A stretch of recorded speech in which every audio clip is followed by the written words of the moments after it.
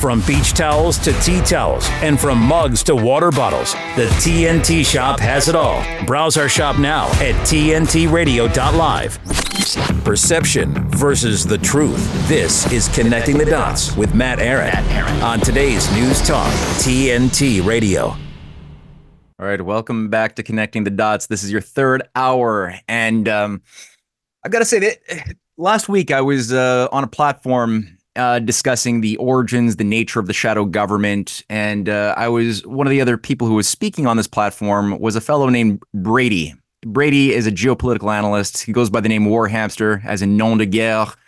Has a very, very interesting collection of videos, presentations, and I've really come to appreciate Brady's analysis on this very important topic that affects all of our lives, and especially since in our previous hour we were alluding to with Professor Trusudovsky the nature of empire as relying upon economic warfare and the illusion of capitalism without any of the real substance of what made capitalism viable in the first place, which is creating capital, creating opportunities. That part isn't so important for people like Klaus Schwab or the World Economic Forum freaks who like using it simply as a cover to advance feudalism and the destruction, ironically, of capital. So Brady has done a lot of work on this. Brady, thank you for being our third guest today. Thank you, man. Thanks for having me. And I got to humbly say that a lot of my homework came from watching some of Matt's shows, and he led me down some great rabbit holes, and I just went a little bit deeper than most, and so I appreciate all you do, Matt. Fantastic. Well, this is a great little dance of the intellect, so I'm really, really happy that we can both give and share, and I'm sure that I'm going to be taking notes as I always do when I listen to you speak. You have been putting forth some of your research and analysis regarding the role of how multinational corporations are able to utilize legalese to justify favoring their benefits over nation states. Could you elaborate on your findings, your thoughts on this important topic? Yeah, it comes from a lot of different angles, and they never stop doing it. It's one of those things where you can't whack them all, every single one of these schemes. But what they've basically done is you've got these technocrats, lawyers, international lawyers, and they craft trade deals. And in all of these trade deals, it'll be about 400 pages of language that are creating something that goes along with it's called the ISDS, Investor State Dispute Settlement. And it's a way of legally leveraging investor rights over the sovereign rights of people who live in their own countries. It's something that really started to be put in place post-World War II, but didn't really pick up steam until after the Cold War. So you're saying this is built into the GATT system, like the General Agreement on Tariffs and Trade, or did this come in later on after that? You'd see it, and it would have been in TTIP. It was in NAFTA, in CAFTA, all of those trades. Okay. Every single one of these trade deals, and there's hundreds of them. The lawyers get to work, and they basically your country is signing away its sovereign rights, and you don't really have a whole lot of choice, because if you're going to enter into the Western banking system coming out of the Cold War, or from behind the Soviet wall. Or these Latin American companies have finally got and African companies just got their independence post-World War II. If you want to be beneficiary of the IMF or the World Bank, you are de facto signing these trade deals. And the language for these ISDS, investor state dispute settlements, are written in every single one of them. And, I'll put it out there right now, we saw the establishment, deep state, whatever you want to call it, the cartel, the cabal, the whatever we want to call this ruling hand, they spent a lot of time and effort to try to take out Donald Trump. And I would suggest that his pulling out of trade deals and recrafting NAFTA was a big part of that, why they wanted, because there's trillions of dollars at stake. I mean, this is not a small thing. This is really how the multinational corporations leverage what they call international law, even though there's no such thing, basically to steal your sovereign rights. And there's a whole lot of examples of this. Yeah, a lot of people, they will tend to, I think, oversimplify what Trump was and dismiss him as just another creature of the system, fake controlled opposition, and not really pay too much time looking at, well, what was he doing on the issue of dealing with the problem of NAFTA? A lot of these people don't even know what NAFTA really was in the first place, let alone what his battle was against it, what he did, or the TPP on the Pacific front. Could you elaborate a little bit more about like what was NAFTA, and how did Trump? What did he do to obstruct or to create something different? Um, yeah, NAFTA is it's one of many trade deals, the North American Free Trade Agreement. And anytime they say free trade, you probably want to put up a little bit of a caution flag because what they call free trade is anything but. These free trade agreements are our carve-outs for the multinational corporations, those people who sit closest to the seats of power or the negotiators, and they get carve-outs. It's like protective tariffs. This goes back hundreds of years. It's just a modern version of the protective tariff. And you can make an argument for or against tariffs, but when you're favoring one business over others, this is not free trade. It's just the opposite. And NAFTA is just like all the others. I think the TTIP that Trump halted, was that the one that was going to, was it the Asia American one? Yeah, the Trans-Pacific Partnership is what you're thinking of, I think. That was isolating China and just like trying to lock everybody in the Pacific around this new free trade deal. Yep. Yeah. So when you hear free trade, you want to read the fine print because it's anything but. The history is interesting. Right. In what way? How is free trade used? Because I know that there's it's not like just like protectionism. There could be a good application or bad application depending upon context. But in what way have empires utilized free trade or protectionism, for that matter, as a cover for benefiting themselves at the expense of nation states? You want me to talk modern or historically? Historically. Anyway. Well, historically, we know about the British East India Company, and anybody connected with that. They were able to get special carve-outs, special trading rights, special permissions. And we talked about it the other day. The difference between a pirate and a privateer is a piece of paper. It's the same concept. They're just legalizing, what would otherwise be illegal because they have a document that says they can. That's really what all these free trade agreements are. The ISDS are particularly insidious. Because, again, if you're a country coming out of the cold, joining the modern banking system, and you want to be eligible for World Bank or IMF loans, you have to sign these deals. There was a Nazi banker by the name of Herman Abs, and he made a famous speech in 1957 calling for a quote-unquote capitalist Magna Carta. And basically, what was happening at the time is you saw in 1953 the CIA tried to take out Mosaddegh in Iran. In 1954, the CIA had to take out the president of Guatemala because he was trying to redistribute land back to the peasants. In 56, you had President Nasser in Egypt was trying to nationalize the Suez Canal. Well, these multinational corporations are losing control, and they realize they've got to do something. And that's why they started putting these trade deals and crafting them the way they did. Post-Cold War, they were in place during the Cold War, but it's only post-Cold War that they really started to explode. And that's because you saw all these former nations in Eastern Europe that were behind the Iron Curtain were joining the civilized nations of the West. And they had to join this joint economic globalist system. And it came with a lot of strings attached. Is this what we hear when we hear about IMF or World Bank conditionalities? Is this the sort of thing that we're talking about here? That's exactly it, Matt. That's exactly what it is. They basically force you to sign these deals. And there's if you live in some of these countries like El Salvador or other countries that have been victims of private corporations suing you, basically you don't. What'll happen is a government will try to put some regulations in place, like, okay, your mining practices are dangerous to local population, so we want you to put some safety measures in, so you don't get to pollute the rivers or towns.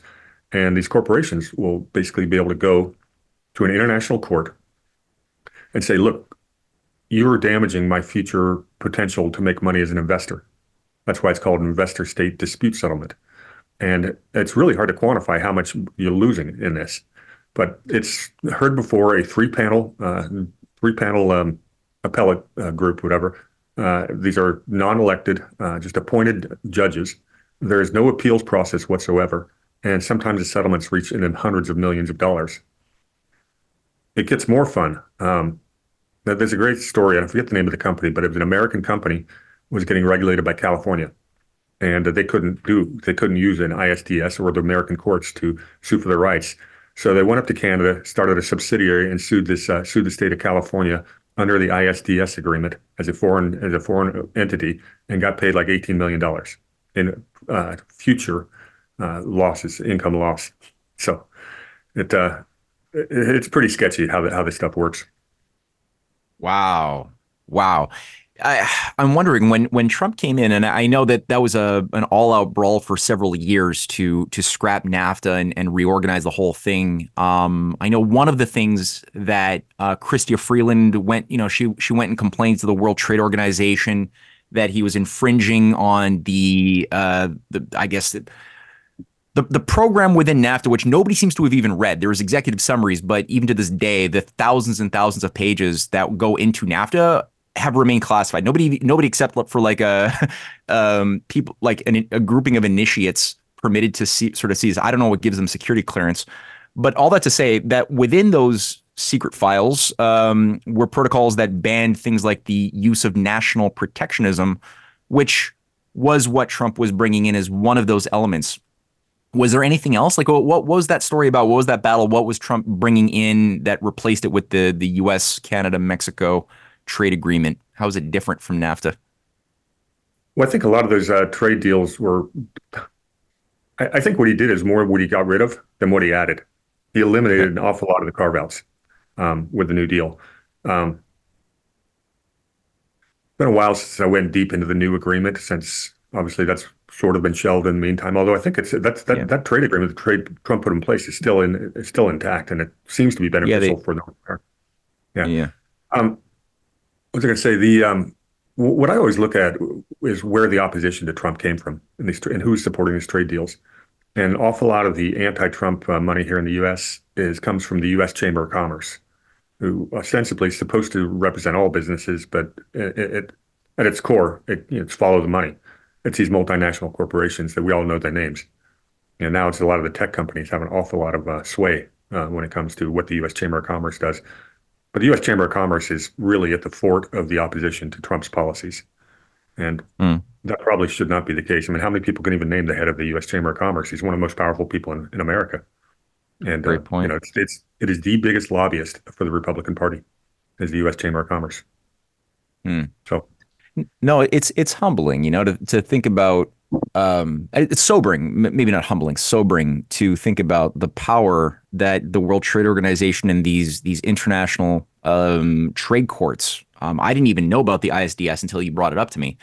Have in terms of giving more power to private entities over entire nations, sovereign nations, or states within nations that are mandated to protect the people, and are that's why we have nation states, is to protect, is for the nation to organize sovereign individuals to select representation to defend themselves and their interests against the British East India Company and against these private, nominally private oligarchs that have done so much damage for thousands of years. That's why we have the modern nation state. So to have this arbitrary innovation that's been brought online that empowers this oligarchy to do this type of damage under the framework of law.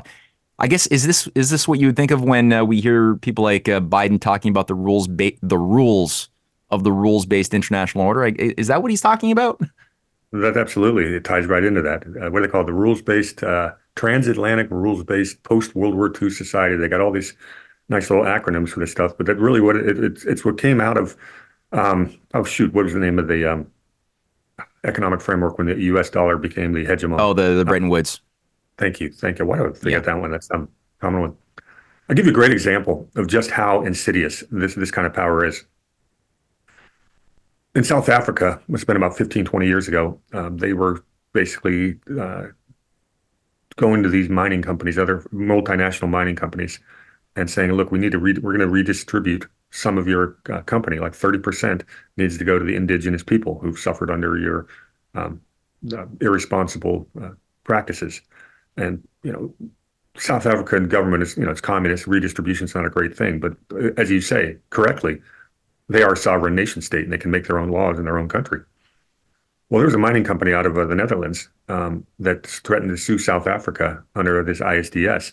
Said, look, you're going to give away 30% of our company. We're going to, we need hundreds of millions of dollars in compensation for our future profits. It's right here in this treaty.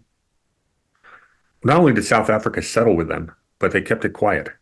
And the reason they did that is they didn't want other companies to get the idea that they could blackmail the government of South Africa. Now, I mentioned El Salvador earlier. Well, you ask anybody from El Salvador, they know exactly what an ISDS is because they fought back against it and went public. Their government absolutely fought back.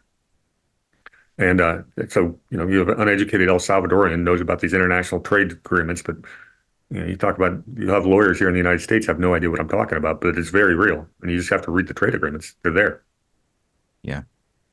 No, that's good. And when we come back from a quick break on TNTRadio.live, we're going to continue this conversation. We're going to also introduce the green agenda a little bit into this, since I'm sensing that this is going to play into the discussion quite a bit. So we're going to come back after a short break, TNTRadio.live. TNT's Bruce Torres. The WHO's proposed treaty will increase man-made pandemics, by Meryl Nass. Just a minute about this.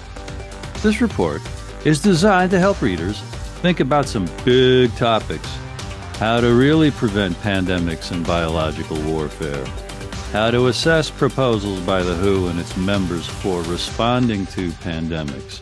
And whether we can rely on our health officials to navigate these areas in ways that make sense and will help their populations. We start with a history of biological arms control and rapidly move to the COVID pandemic, eventually arriving at plans to protect the future. She didn't put protect in quotes, but I just did verbally. World Stage and Bruce Torres on today's News Talk, TNT. JDRF's vision is to create a world without type 1 diabetes. The type 1 diabetes community is at the heart of everything JDRF does. We were founded by the type 1 diabetes community. In the main, we are governed by the type 1 diabetes community, we're energised by the type 1 community, and we're accountable to the type 1 diabetes community. It's on their behalf that we exist, and it's on their behalf that we must succeed.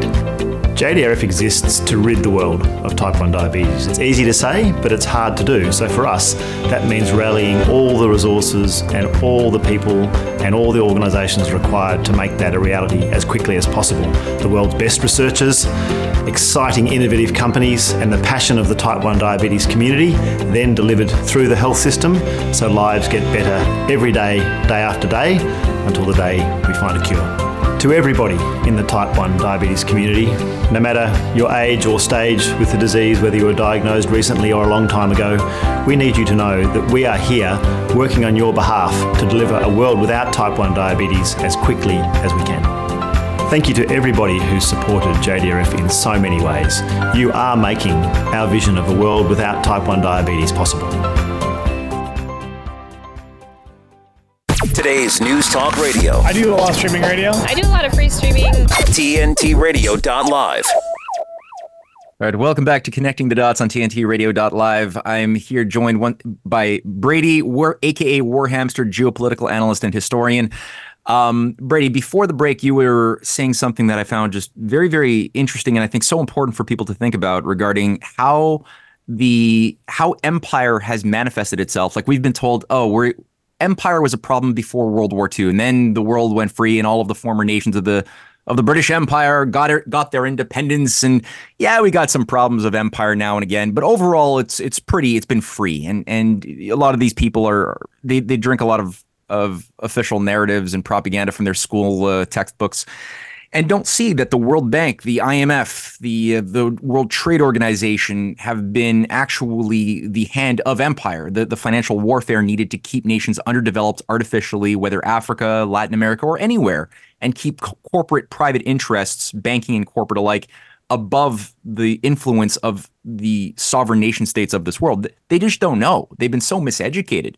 So I love what you're doing, but something you said really shocked me, which is that it is possible to sue in court as a private enterprise against a government that might want to develop infrastructure, a dam, or build a bridge in an area that might disrupt an ecosystem, because that corporation could say, well, that ecosystem that might be disrupted has a certain amount of potential value that I am going to lose out on if that dam is built, providing electricity to the people, or that whatever, right? Name a point of infrastructure that would be beneficial to the people. And so a court will rule against the nation that either that can't happen, you're not allowed, or that you have to pay that X amount of money to that company, which is not going to do anything.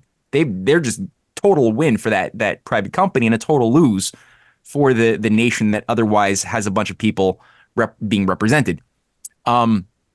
This seems to flow directly. This seems to merge these two, what I often see treated as two different ideas of eco-imperialism and financial imperialism. It seems to be that these are united now increasingly as two sides of the same blob. Is that a fair characterization?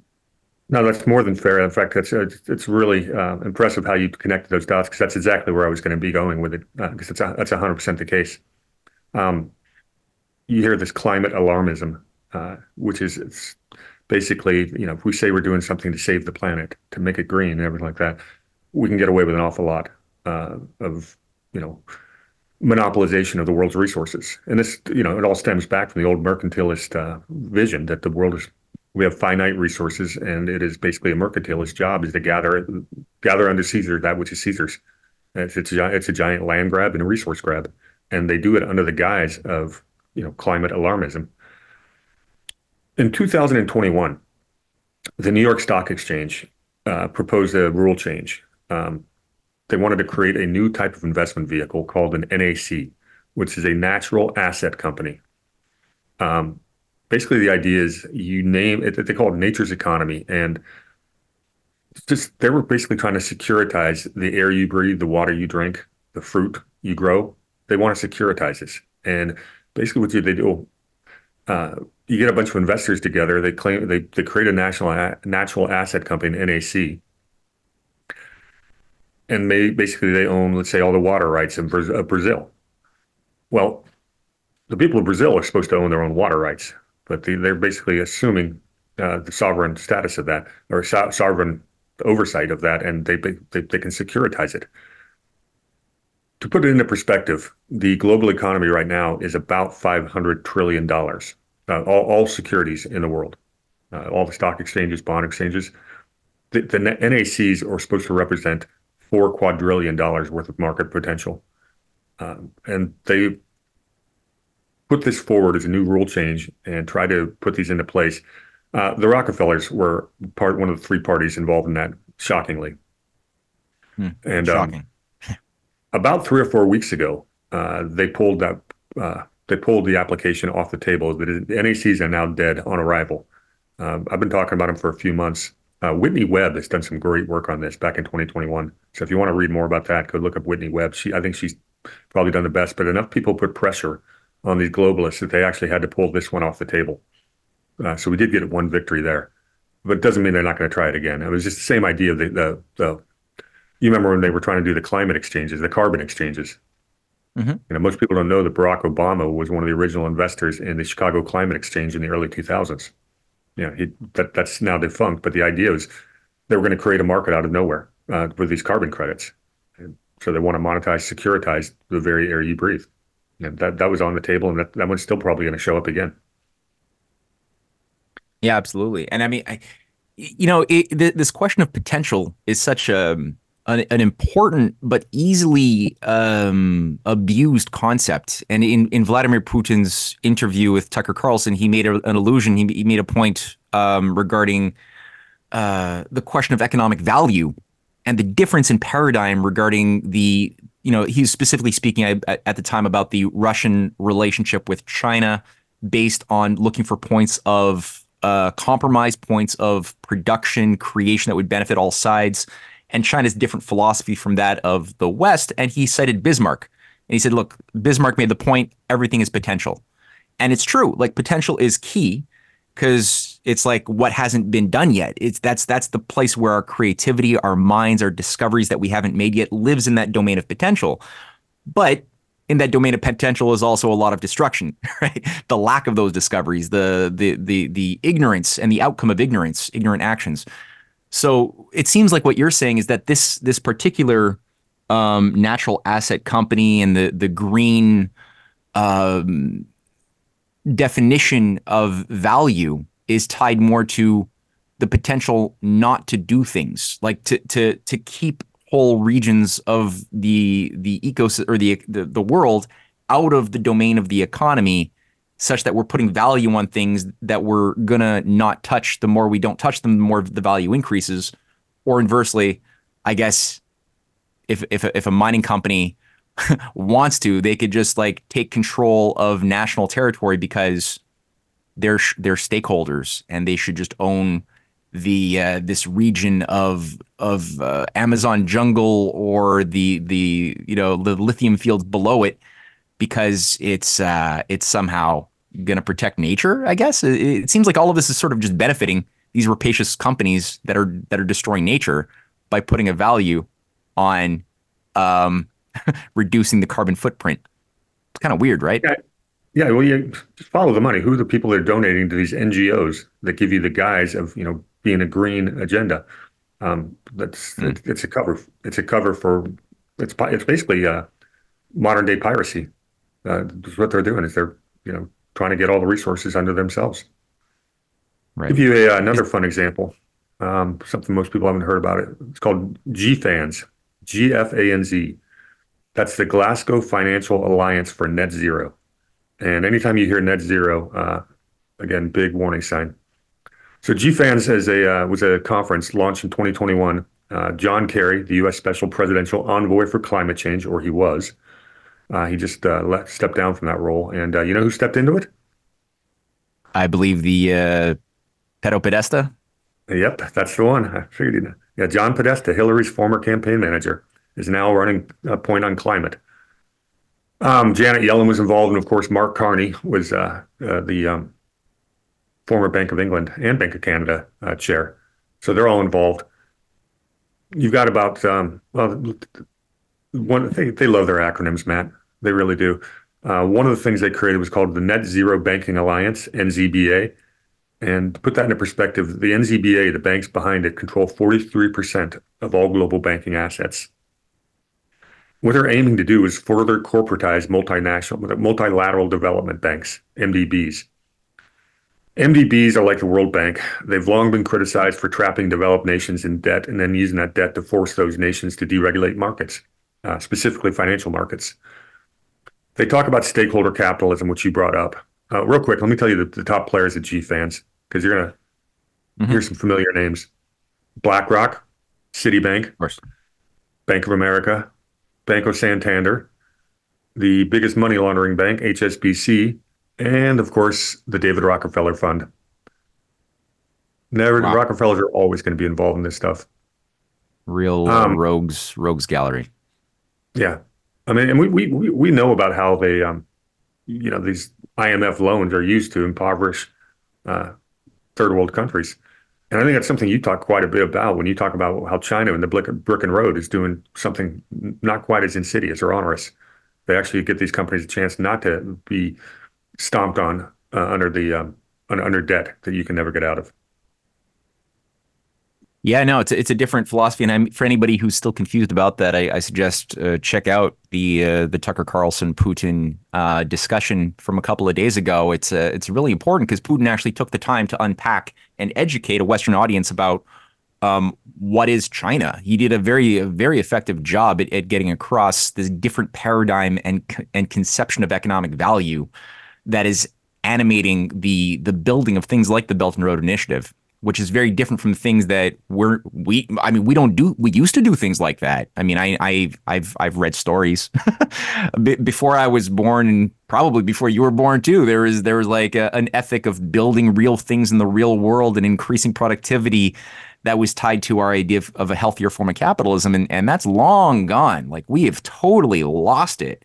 So it's really, like I said, sobering to hear you just describe in this summary fashion just how this sleight of hand happened, because it's not like we went straight from industrial capitalism into feudalism just like that. There's been a gradualism, and it seems like the fact that they spread it out over the course of a few decades of globalization has resulted in people kind of being more adaptive, more mushy, more incapable of identifying how we lost our sensibilities and gave into this whole thing, right? I mean, if they had done this quicker, we probably wouldn't have fallen for it.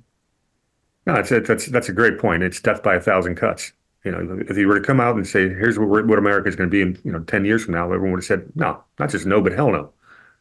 But if you just incrementally do it, and you hear about, people that are threats to our institutions, well, good. These institutions are not doing what they say they're doing. We need more people that are threats to them. Yeah. You brought up an interesting term, stakeholder capitalism.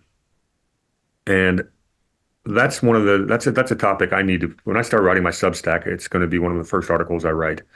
I've done a little bit of homework on this because you're supposed to have shareholder capitalism, not stakeholder. And stakeholder capitalism came out of the green revolution of the 1970s, once again, backed by Rockefellers. Philosophically, this one's near and dear to my heart. Thomas Jefferson, who I admire quite a bit, wrote,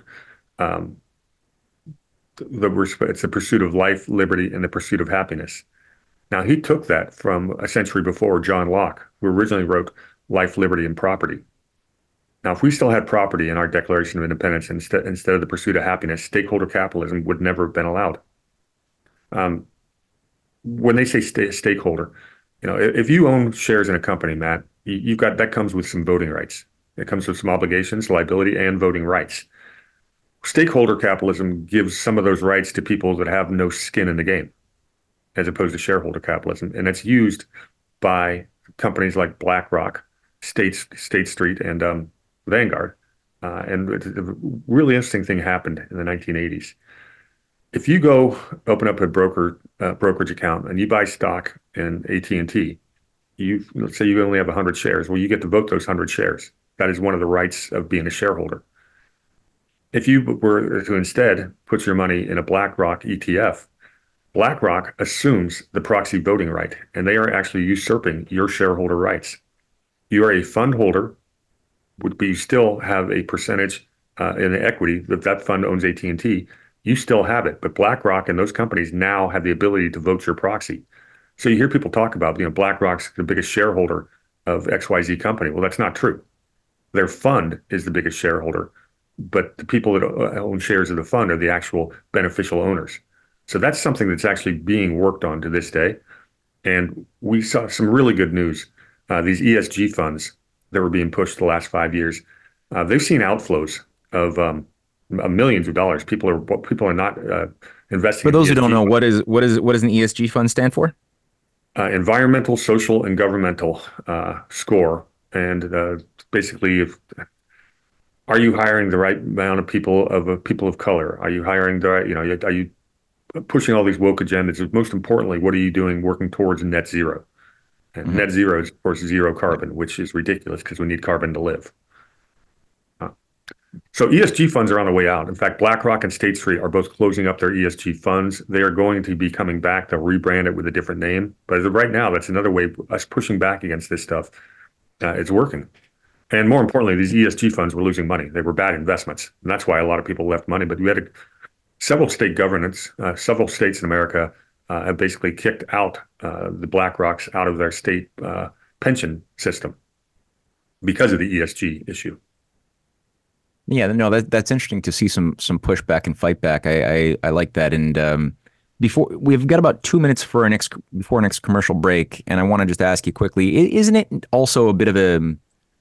I'm not against shareholder capitalism as well, but within certain conditions at the same time, because it seems to me that left unto itself, if you have like this total, like what Kissinger and Zbigniew and George Shultz brought online in the early 70s, if you have this whole like logic of no national regulation, no protectionism, just complete free for all, anything goes, it kind of seems like if you're a multi-billionaire or trillionaire, then you would be able to very easily take advantage of that type of shareholder system and just buy up all of the shares anyway and get complete dominance like a little dictator under the guise of capitalism of whatever corporation you want to control, and just, nudge out all of the smaller players who were smaller shareholders. Wouldn't that just be like a lawful, wouldn't global empire and the Davos sort of global octopus not be a natural outcome of that sort of laissez-faire? Well, that's exactly what happened. That's why that's the whole cartel system they put in place. So what kind of guarantees do we have to keep that in check in a reasonable way? That's a good question. I'll answer on the other side of the break. But just that's great. You're more responsible than I am. All right, let's do that. So let's go for a quick break, and we'll come back on TNTRadio.live. De-weaponizing weather with reality and perspective. The cyclone that's in the north of Australia is kind of unusual for an El Nino season. That's because we have not really had an El Nino season this year in Australia. The Southern Oscillation Index, the longest running measure of the ENSO, or El Nino, La Nina, has not cooperated at all. And we knew this was a problem way back in the Northern Hemisphere fall and our spring, because we weren't seeing a lot of typhoons. Usually when you have a big El Nino, you have a lot of typhoons going off, and we had the third lowest typhoon production on record, so something funky was going on. However, that Southern Oscillation Index is going to crash for the month of February, which means that our fall should be average in Australia. Now, I'm bringing all this up because that crash in February is linked to severe cold in the United States and Europe for February into March. And we're seeing another ferocious storm attacking Norway now. A lot of heavy rain is coming into Europe over the next week. Now, the two times that happened, it turned frigid in Europe. Same thing is going to happen. Mid-February to mid-March will be frigid in Europe. You see all these storms crashing into the United States? Well, guess what? It's going to turn frigid in the United States. In fact, for much of the United States, the worst of the winter is on the way. And just think, it all hinges on looking at the weather around Australia. Isn't that nice? Hands across the water. Australia, the States, and Europe. Kumbaya. This is TNT climate and weather watchdog meteorologist Joe Bastardi asking you to enjoy the weather. It's the only weather you've got. People might tell you that Lyme doesn't kill people, but we are losing people. People disappear from their lives. One of the scariest things that I had to deal with was memory loss. Not just like I don't remember what I did last week, but like I forgot all the words to my own songs. I remember going to my primary care physician and he was like, "You are 100% healthy, there's nothing wrong with you." And my response was, "That's impossible, I'm dying." I wasn't working. So I had all of these hospital bills. We had to move out of our home and move into my parents' basement. I just wish I could have truly been present in those big moments, you know, when she took her first steps or, you know, her first day of preschool. Lyme is such a thief and it goes undetected because no one is looking for it. For more information and prevention tips, go to projectlyme.org. Matt Ehret and Connecting the Dots on today's News Talk Radio, TNT. All right, we're back for the third segment of the third hour with Brady, a.k.a. Warhamster, and we've been discussing the financialization of the world and how finance capitalism has been merged with imperialism to create one giant feudalistically oriented behemoth, which is all kinds of ugly. And by understanding it, the idea is that we would be less inclined to acquiesce to it, to fall for the traps. I want to ask you today, in our final little segment here, about your thoughts regarding some of the resistance that we're seeing both on the national levels, but also amongst the farmers, the citizens organizing in some interesting ways across Europe. In North America, we've seen different examples of some organization in a positive way for the survival of Western civilization. I would say, I don't want to be grandiose here, but I think that's what it is. And also, your thoughts a little bit more on the question of what we were just talking about before the break, regarding what kind of safeguards do we have available, since we all kind of have a sense increasingly of how sick the system is and what an incompetent and or evil expression of capitalism looks like, but we lack a sense of like, well, what does a more healthy expression of national capitalism look like? What sort of mechanisms do we have to work with that would guarantee something that would unite national interest, the collective good, with private benefits and the sacredness of the individual liberty, which is I guess always the balance, right? To find a way that both can harmonize. So what are your thoughts on that? Yeah, I've given this one a lot of thought, and you're asking a great question. When you get to this kind of pervasive corruption that's throughout the world, it's got to be structural. So let's take a look at the structures. These multinational corporations, everyone talks about corporations, but what is a corporation? It's a limited liability corporation. So we've created a legal structure where these entities can get 100% of the benefits of ownership and take none of the risk of bad decisions or harming other people. So the history behind that's interesting.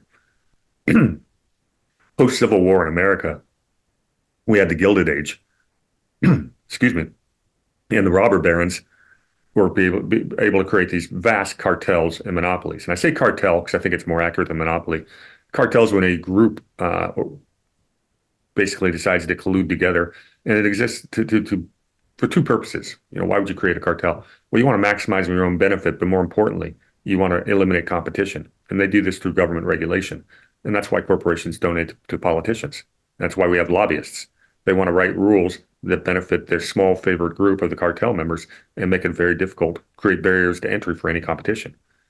Coming out of the Gilded Age, these robber barons, the biggest wealth disparity in American history, even more so than we see today, although it's getting close, the difference between the billionaires and the peasants. They had what were called trusts. And these Teddy Roosevelt comes in and said he busted the trusts. He was the trust buster. Well, nothing of the sort even happened.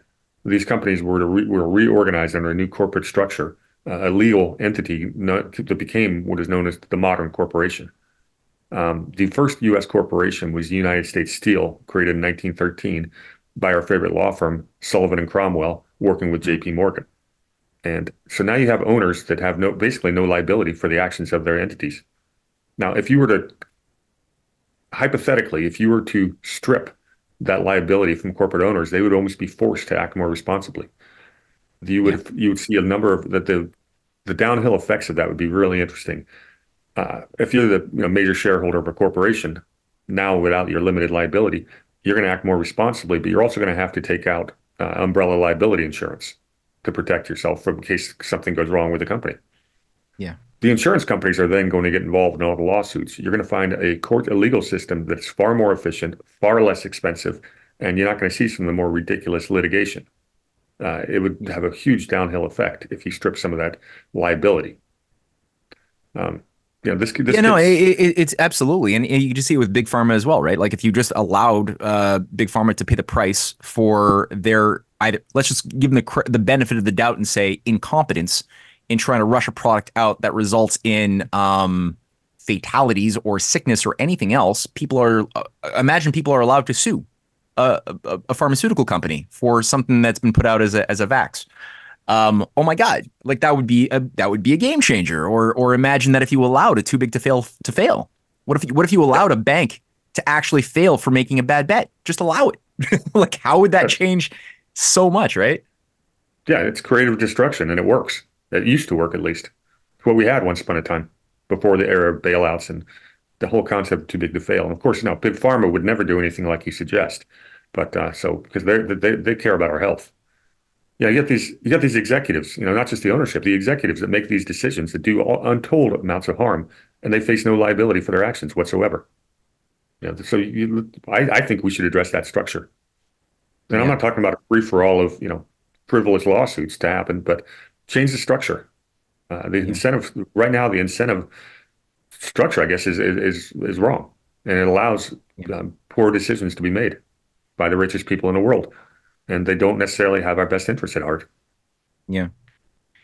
Well, definitely the people are calling out. We saw it with the truckers convoy in Ottawa that did have massive reverberations regarding the policies of the medical dictatorship. But we've also seen it regarding farmer protests all across Belgium, Germany, France, you name it. There's just massive protests where these people are now recognizing that there is an agenda to destroy food production. We see it clearly, and we see an actual mobilization against that. And we're seeing to what degree we're going to get some reverberation within the elected representation of the people. I'm still waiting for that. I could see that there are members of the European Parliament, members within various governments of Europe that want to do something. They need the people to back them up. The people also need to run for office. I think that's also a factor in it. But it is compelling to see this fight back. In the case of the United States, where you live, What is your take right now on the terrain? Obviously, Biden has no brain; it's jelly. He called the president of Egypt or the president of Mexico El Sisi or something. So that's not viable. Nikki Haley just I forget which state just had their a little bit of a Republican vote to see who would represent as a Republican candidate. Was it Delaware? No, it wasn't Delaware. Nebraska. And it Nevada, was none of the above. no, it was Nevada, yeah, right? Yeah. Where she got like 31% of the vote, and none of the above got 62% of the vote, which is hilarious. It seems like the wave is really behind Trump's taking thing or basically winning. What is your take on the current situation in the United States? Does Trump have a chance? Do you think that there's what are his biggest challenges that he has to deal with right now? Well, the question is, if we had a in-person ballot system and we knew the elections were going to be 100% straight up, I think Trump would win, blown away, running away with it. I worked with a lot of election integrity groups over the last 4 years, and a lot of steps have been made locally. You're going to have more secure elections in many ways. We've tightened up some of the election laws. There's still too much mail-in balloting, too much mail-in voting, and until that goes away, you're not going to have real secure results. But it's looking, right now from the top down, Trump has a really good chance of winning. I think even more importantly is what's happening locally. Do enough people locally, grassroots efforts to get people at the local, state level and the state legislatures? Because at the end of the day, what's happened is this huge federal government. The United States has the biggest government in the history of mankind. They're spending $4 or $5 trillion a year. It's ridiculous. The Pentagon is the world's biggest office building. That's not what the limited government was supposed to be. And the only way that can be taken back is by the states themselves. Because at the end of the day, the Constitution, it is a contract between the states. They created a central government, for very specific, limited reasons. And we can get that power back by acting locally. What Texas is doing right now is very encouraging. We're starting to see people, Google searches are going way up on the ideas of nullification and states' rights. And so I think it has to be locally. But I think Trump is, the momentum's all on his side. I track Real Clear Politics, tracks all the different polls, and I keep a spreadsheet of it to notice the trends. He just keeps trending up, and as Biden's disapproval goes down and down. Do I think Biden will be the candidate in 2024? Probably not. Democrats have a bit of a dilemma, though. They've got to find a way to leapfrog Kamala Harris, who's even less popular than Biden. I'm not sure how they do that. It'll be interesting. I think it's going to be it's going to be an amazing year. And of course, it's coupled with the fact we've got another 8 million fighting age men have come across the southern border. So I don't see power. Yeah, I mean, look, I know definitely the oligarchy wants to get rid of nation states. That's a theme. I've seen that as a theme for a very long time. Is that world government must supersede nation states because sovereign nation states are irrelevant, incapable of dealing with global issues. That's why we need a managerial class of technocratic elite who are scientifically managing the system according to scientific principles. Now, I'm not against the idea of using scientific principles, but it has to be tied in some way to the idea of the sacredness of human life, the idea that there's like natural law at play, whereas these technocrats seem to just be obsessed with control, feudalism, making us stupid and depopulated, and not really. They don't really seem to have much of a love, let's just say, for humanity. If anything, it's the very opposite. It's a death cult. At this point, if the U.S. was to be able to bring back the sort of thing, the taking down of the too big to fail structure, the removing of the legal loopholes that allow for corporations to get all of these, to get basically have the power of God and to act a little bit more in their actual self-interest, build things again. In what sort of steps do you think could be taken, or what would that look like? Well, you talk about the technocrats. Let me touch on that one first, because I think the history of the technocrats are very important. There was a big movement in America in the 1920s and 30s, and they had to go into hiding because when you take technocracy to the nth degree, to its ultimate conclusion, it looks like Nazi Germany.